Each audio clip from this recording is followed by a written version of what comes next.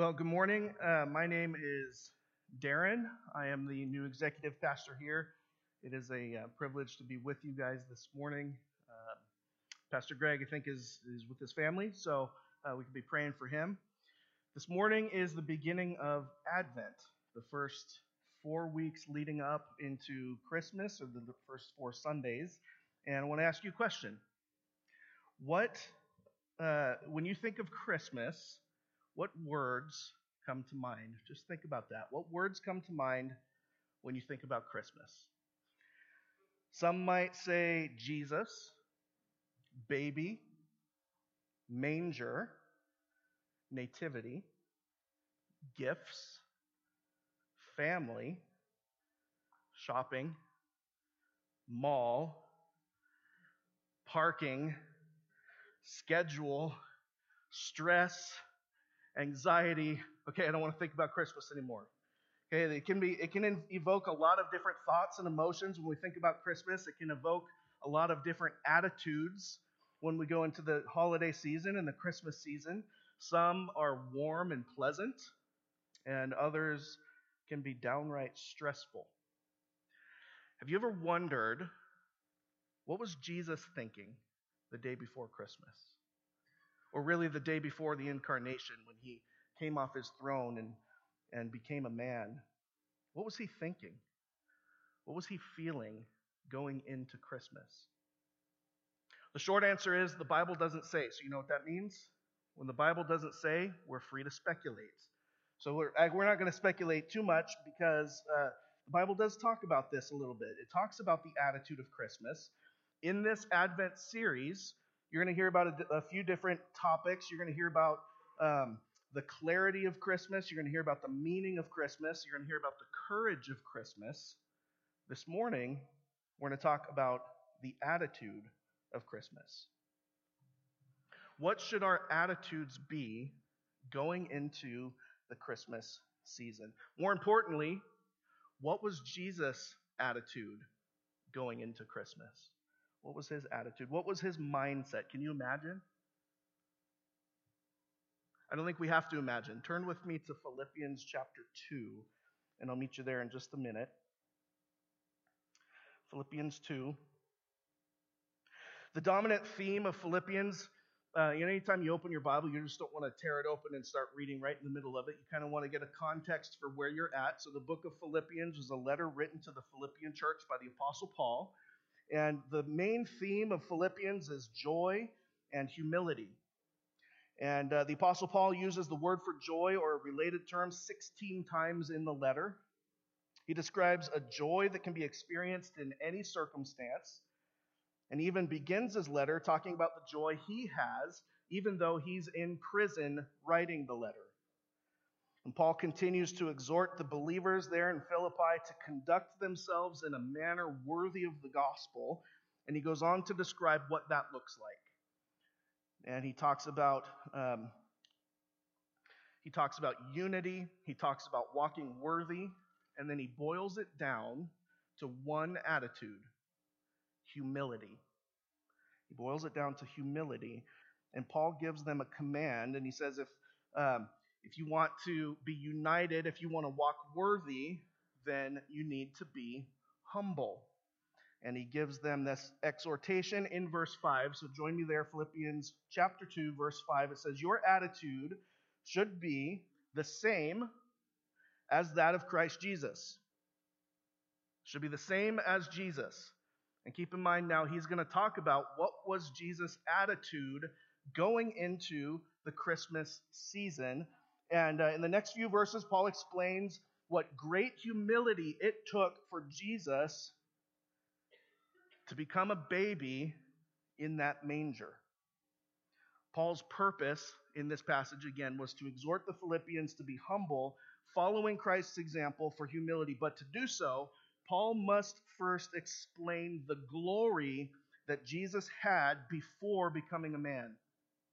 You can't understand the humility of Jesus if you don't understand the glory that actually belongs to him. So he says, have this attitude that's in Jesus, and then he describes the attitude, but first he describes the glory, because you have to understand that first. In order to present an example of humility demonstrated by Jesus, Paul starts looking at the nature of his position before the incarnation. The incarnation, again, is when Jesus became a man. Paul says in verse 6 about Jesus, who, being in very nature God, did not consider equality with God something to be grasped. You see that phrase there, being in very nature God? That's a really important phrase. Go ahead and circle that in your neighbor's Bible. That phrase here is very simple. Jesus is God. He is of one essence with God the Father. He is the second person of the Trinity, equal in every way. The one who spoke all things into existence, that was Jesus, Colossians 1:16.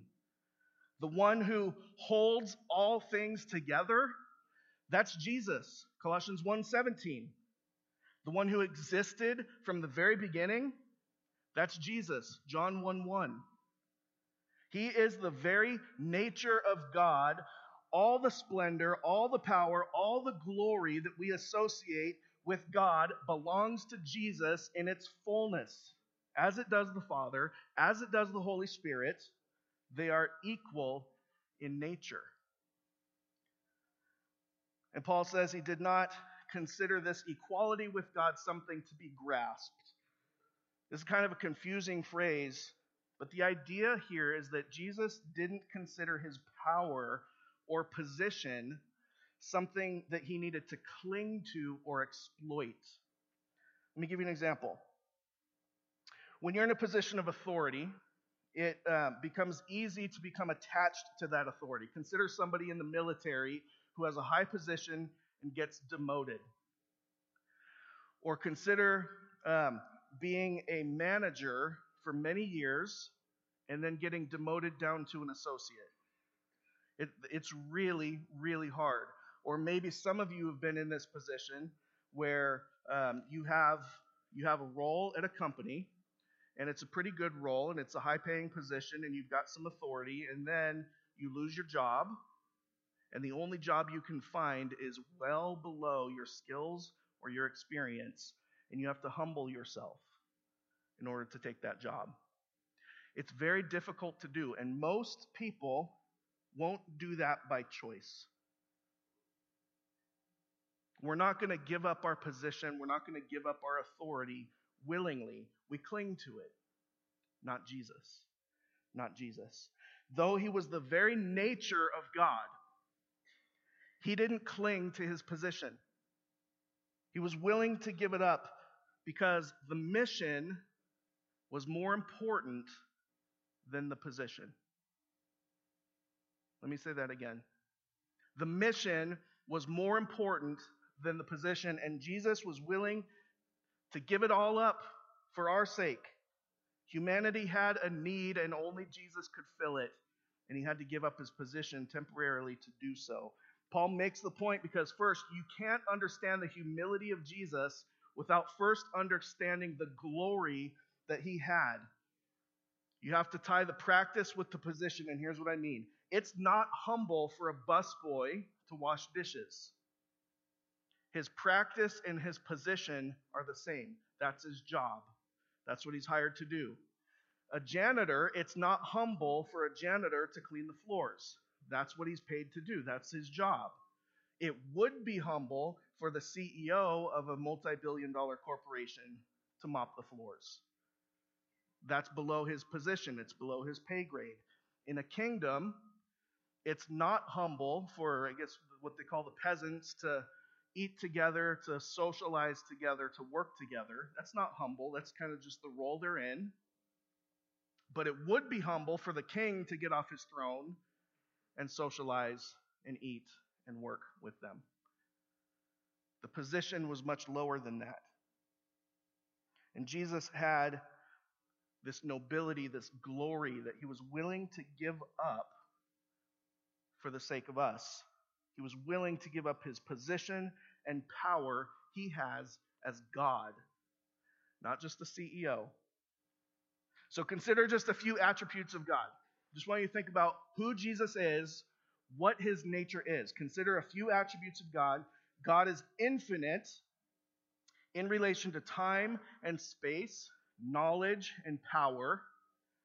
We usually refer to these things as being eternal, omnipresent, omniscient, omnipotent. God's not like us. God is a being that has no beginning, will have no end. He exists outside of time, outside of space. He's a spiritual being, not bounded by the dimensions of space, length, width, depth, height. There is nothing that God does not already know about everything. He knows your mind, he knows your attitude better than you do. He exists outside of our understanding of physics, and his power is inexhaustible. He created the universe and everything in it, and he sustains it and loses none of his power in doing so. Have you ever heard of the Hubble telescope? I think we've all heard of this. I'm going to take a drink of water here. This kind of blew my mind. Now, you can't really see it on the screen too well. Excuse me, sorry about that. When I saw this, I was blown away. Hubble took recently the most detailed picture of space that we have to date. And the resolution on the screen isn't quite what I want it to be. But here's a picture of space, and I looked at that and I thought, wow, that's a lot of stars, and those are really cool. And I was kind of starting to get, in awe of that. And then I saw a caption at the bottom of it. It said, zoom in. And I wish I could do it here, but as you start to zoom in, those stars become galaxies. And I encourage you to look up this picture and zoom in a much higher definition. As you look at the stars that Hubble telescope took, they're not stars. Every dot is a galaxy. And I began to look at this, and I thought, man, look at the power of the one who created that. You go in and you can really move around this image a lot. I wish I could do it in an interactive way and show you the full picture of it. But as you look at these things and you realize these are not just little dots in the sky, each of those little dots is an entire galaxy with billions of stars, and this picture is just like an inch into space. And you've got all of space to look at, and that is the power that God has. That's the power that Jesus has. Each of those dots is a galaxy, billions of them. He created them all. Jesus created them all. He sustains them all and drains none of his power. That is absolutely incredible to me. This is not a CEO washing the floors. This is the creator and sustainer of the universe getting off his throne, giving up his position, setting it aside to confine himself to a baby boy and suffer on our behalf. Your attitude should be the same as that of Christ Jesus, who, being in very nature God, did not consider equality with God something to be grasped, but he made himself nothing, taking the very nature of a servant, being made in human likeness, and being found in appearance as a man, he humbled himself and became obedient to death, even death on a cross. He came off his throne. He said, I will set aside my position. I will take on flesh. I will become a baby and a servant and be put to death. He was outside of time and space, but confined himself to a human body. He was on the throne, but went to a manger. He went from lofty to lowly. He went from honored to humiliated, exalted to executed, glorified to crucified. And he did it all willingly because the mission was more important than the position. Humanity was dying in sin, and we needed a Savior. And he gave it all up for us. I think of the times when somebody asked me to do something for them, and I didn't do it because it was a minor inconvenience for me. I can think of a few other times when I didn't do something because I felt like it was below me. It was below my position to do it. And as I read this passage, I realize how wrong I was in those moments. How wrong I was. The act of Christmas was Jesus giving it all up to meet humanity's biggest need. That's the attitude of Christmas. Humility. Emptying yourself to meet somebody else's needs, no matter the cost. That's the attitude of Christmas. From the moment of birth, people urge others to meet their needs. The infant cries until mom comes to feed her or change her. The toddler misbehaves until dad stops playing with little sister to give full attention to him. At older ages, siblings often demand privileges in at least equal proportion to, or preferably greater than, their brothers and sisters. Adults often seek the highest paying jobs, the most comfortable homes, the most extravagant vacations possible, and are willing to go to considerable trouble to get those things. What begins as survival instinct quickly turns into an expression of our fallen human nature in an endless pursuit of more. More power, more money, more influence, more fill in the blank. The incarnation of Jesus represents the antithesis of that human drive for pursuit to dominate.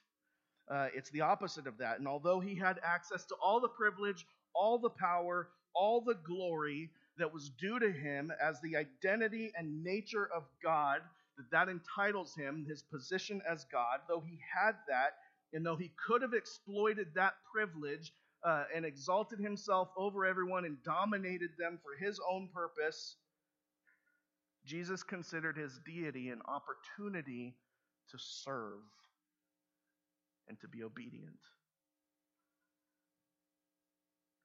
Christmas isn't about gift giving. It's about self-giving. It's about emptying yourself of your own power and status, your own desires, and meeting the needs of others. This is what Jesus did at Christmas. He emptied himself of everything so that he could meet the greatest need of humanity at great cost to himself. What was Jesus' attitude at Christmas? It was an attitude of humility and serving, self-sacrifice, an attitude of, what can I do to help them no matter what it cost me? It was the most selfless act we can't even imagine. That's Christmas. Think of some of the relational circles that you're in. Your friends, just think about, as I name these categories, get some faces to these categories. Your friends, your family, your coworkers. Is there something that they need that you can do, even if it's at great cost to yourself? What need can you meet that they need? Maybe it's a physical need. Maybe you know somebody with a physical need. They need something tangible, and you can afford it, but in order to get that for them, you can't buy the thing you want. Maybe it's a relational need. Maybe they're lonely, but they get on your nerves, but you can spend some time with them. Maybe it's an emotional need. Maybe they're hurting or distant, and you can visit them, but you have to give up your time to do it. How can you serve your coworkers, your friends, your family? Parents, how could you serve your kids or your spouse? Kids, how can you serve your parents or, God forbid, your siblings? Giving gifts at Christmas is great, but that's the easiest thing we can do. After preparing this sermon, I'm forced to think, what can I do to serve somebody else this season? Even if I have to sacrifice something I cherish to do it. Jesus gave it all to meet our needs. And it was that great sacrifice, that great act of humility, that led to the salvation of the world. By Jesus emptying himself, he accomplished the greatest feat in history.